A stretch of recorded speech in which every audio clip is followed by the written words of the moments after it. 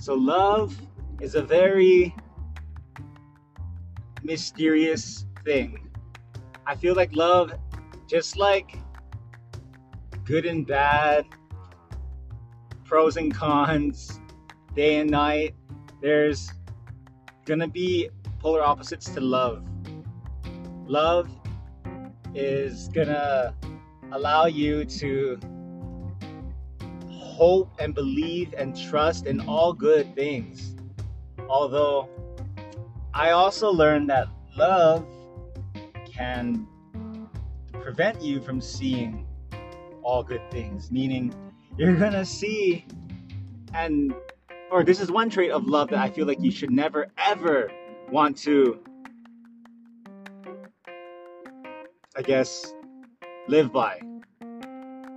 You cannot choose love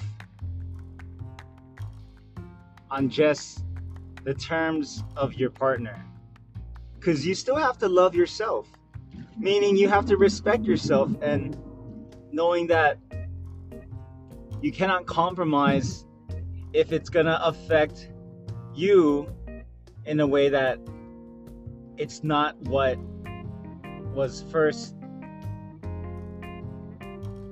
agreed upon. Because I know emotionally we will change our mind because of wanting to please our partner or just even avoid the conflict. That way the conversation moves on. You need to be comfortable with fighting well, and fighting where both parties are speaking and communicating what the grounds are, meaning where's your argument coming from, what is the goal of this argument, and the third part is mainly how can we come to a solution. So yes, there's still gonna have to be a compromise, but if that compromise is gonna try to eliminate the other compromise that you first established, then that's something that I know people are familiar with, but that's a red flag. A green flag to look for is for someone to fully answer those three questions or those three things and make sure that solution, it benefits both parties, not just one. This episode on Ball Out Productions is going to be about codependency.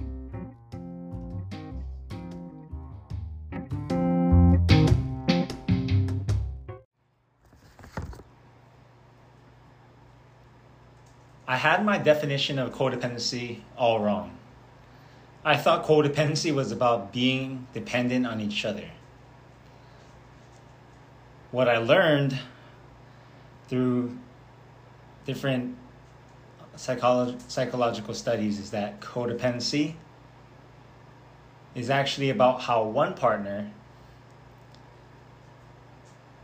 will or tends to forfeit their own personal aspirations for the sake of the other partner.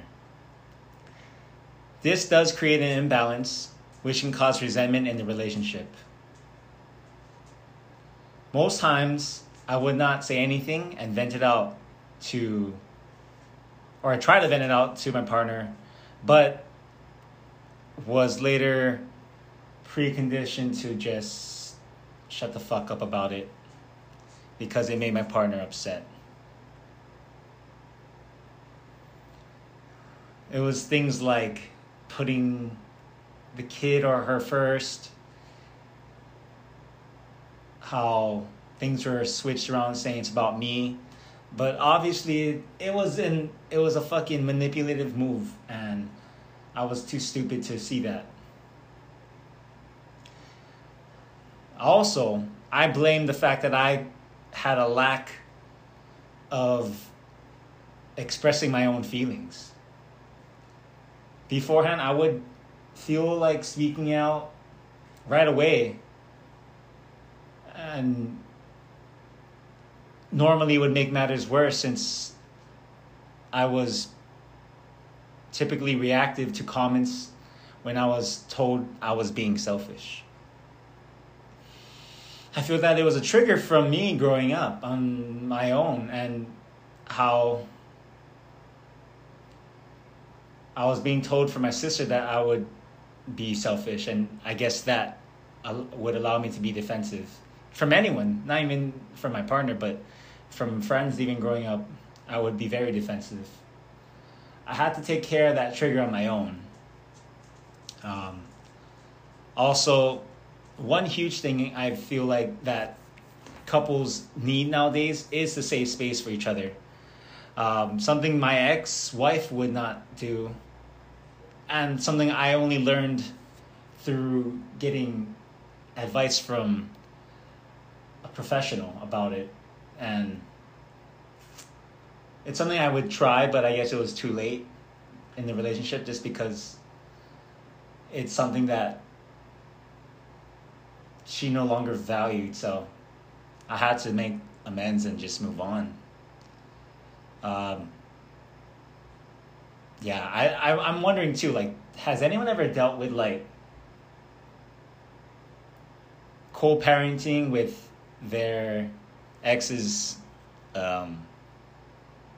mother or father, or / parent, whatever? I want to know more about that. If anything, reach out to me.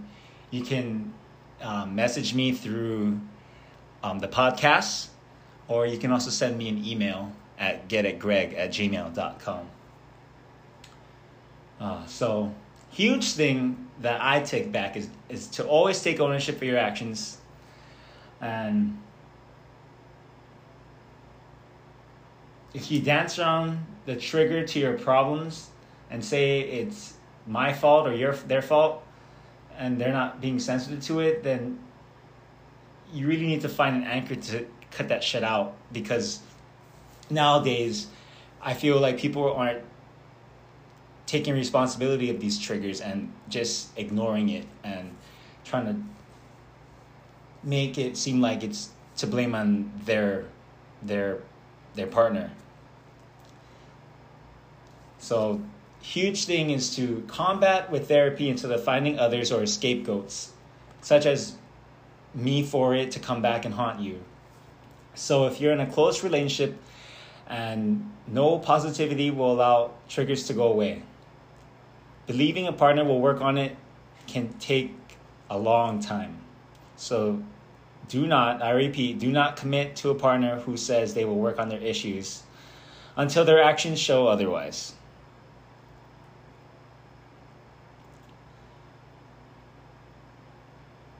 When you have a trigger, you need to bring it to light on your own terms by taking time to reflect, to build a self-awareness of how and why it triggers you, and how you can combat it by maybe changing the way it is because it's a different situation. A trigger means you're still stuck by something or someone. You need to overcome those triggers to grow and become the best person you can become. And when you see how that another person says something that your partner just said, so it's almost like a sign for your soul for something to improve, and for you to recognize that it's a trigger.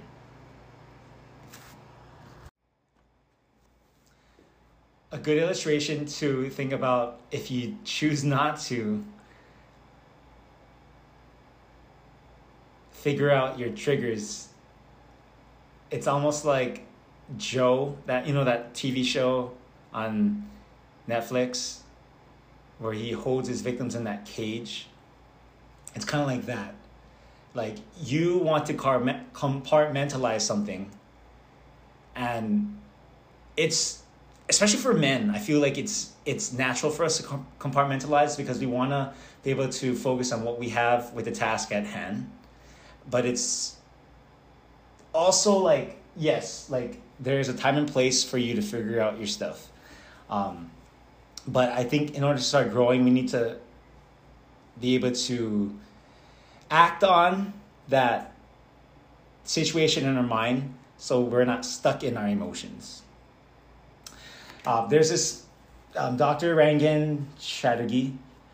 He's from the UK, but he's a physician, author, and he was a part of this podcast I was listening to, and he brought up about how we're products of our environment. So if culture is setting our expectations of what is normal, if that expectation is unrealistic, then no wonder why society has so much anxiety and depression. I mean, there's triggers in our life that we can make it about us, but we are still the author of our stories. You know, we need to start being able to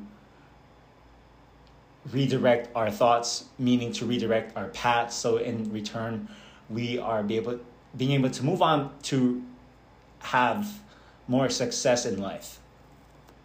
But Dr. Rangan mentions about having relational perfectionism. Ideally, I think there's no such thing. But this self-directed perfectionism it can be damaging if you are not learning to apply this well in your life. Meaning, when you keep thinking of your choice and how it harms your social status. I believe that you can prevent this if you can renew your thoughts.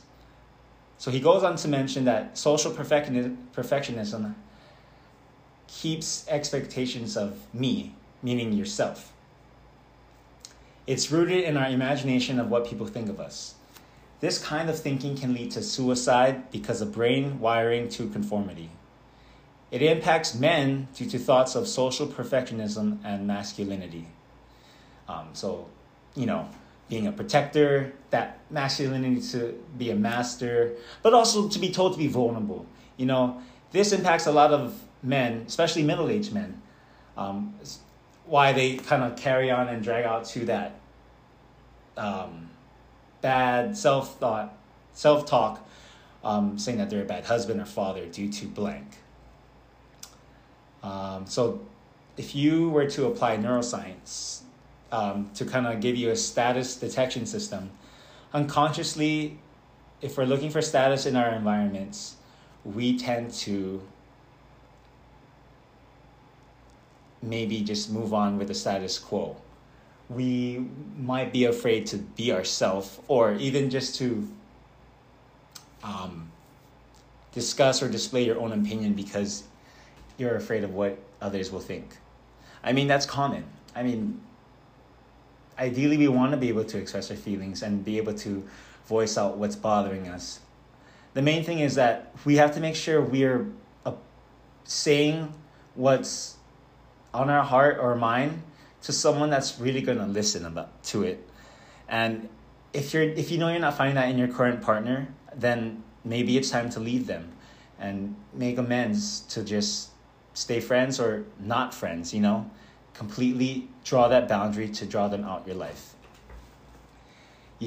I believe that sometimes it's even a part of that avoidant attachment where we create distance for fear of closeness, or we have the anxious attachment relationship style where if you leave, I will trust you won't come back.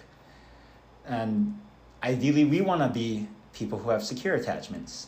So that means to have partners' needs are just as important as your own.